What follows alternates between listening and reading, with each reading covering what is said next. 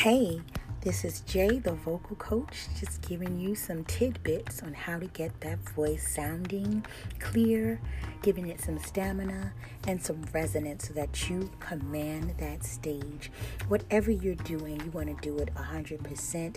You want to give it your all and you want to give it your absolute best. So, vocal coaching, learning proper breath support and breath techniques and things of that nature, how to dictate, how to talk, how to speak, and how to own that stage is an imperative part of becoming one with your voice. Let me help you. 301-744-9834. Or you can look at my website and pick the package that works best for you at www.strongvoicellc.com. I cannot wait to work with you. Peace.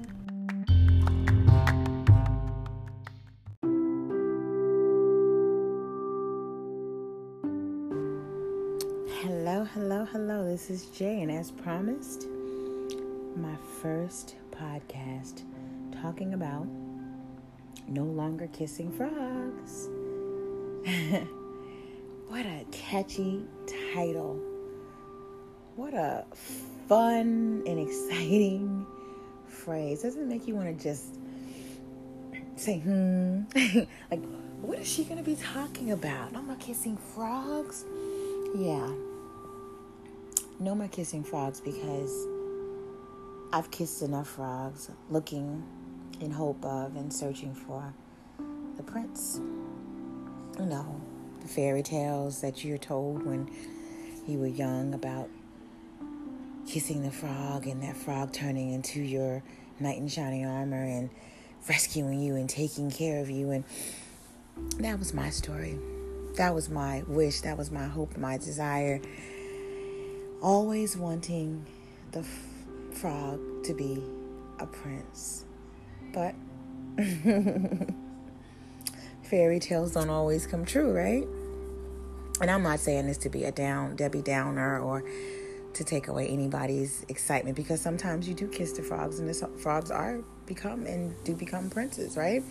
Or you just find the prince without him being a frog. But my story is having had to have kissed many frogs, and still not finding the prince. Until I decided that I'm not kissing any more frogs. That's it. That's the antidote. That's the answer. That I don't have to kiss any more frogs. I don't have to take those chances anymore. I don't have to settle. I don't have to figure it out. I can allow me to love me and kiss myself until my prince arrives. My king, at this point, arrives. That's it. No more kissing frogs. And so, to you ladies, if you are out there kissing frogs, dealing with Ishmaels, dealing with people who are not truly who God is placed or is supposed to be in your life, it's okay to let go. It's okay to be honest with yourself.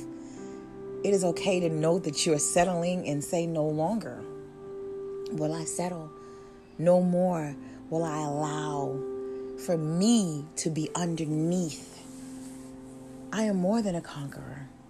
And so with that being said, I don't have to take anything less than I deserve. Yes, I am a beautiful queen. Yes, I deserve a beautiful king.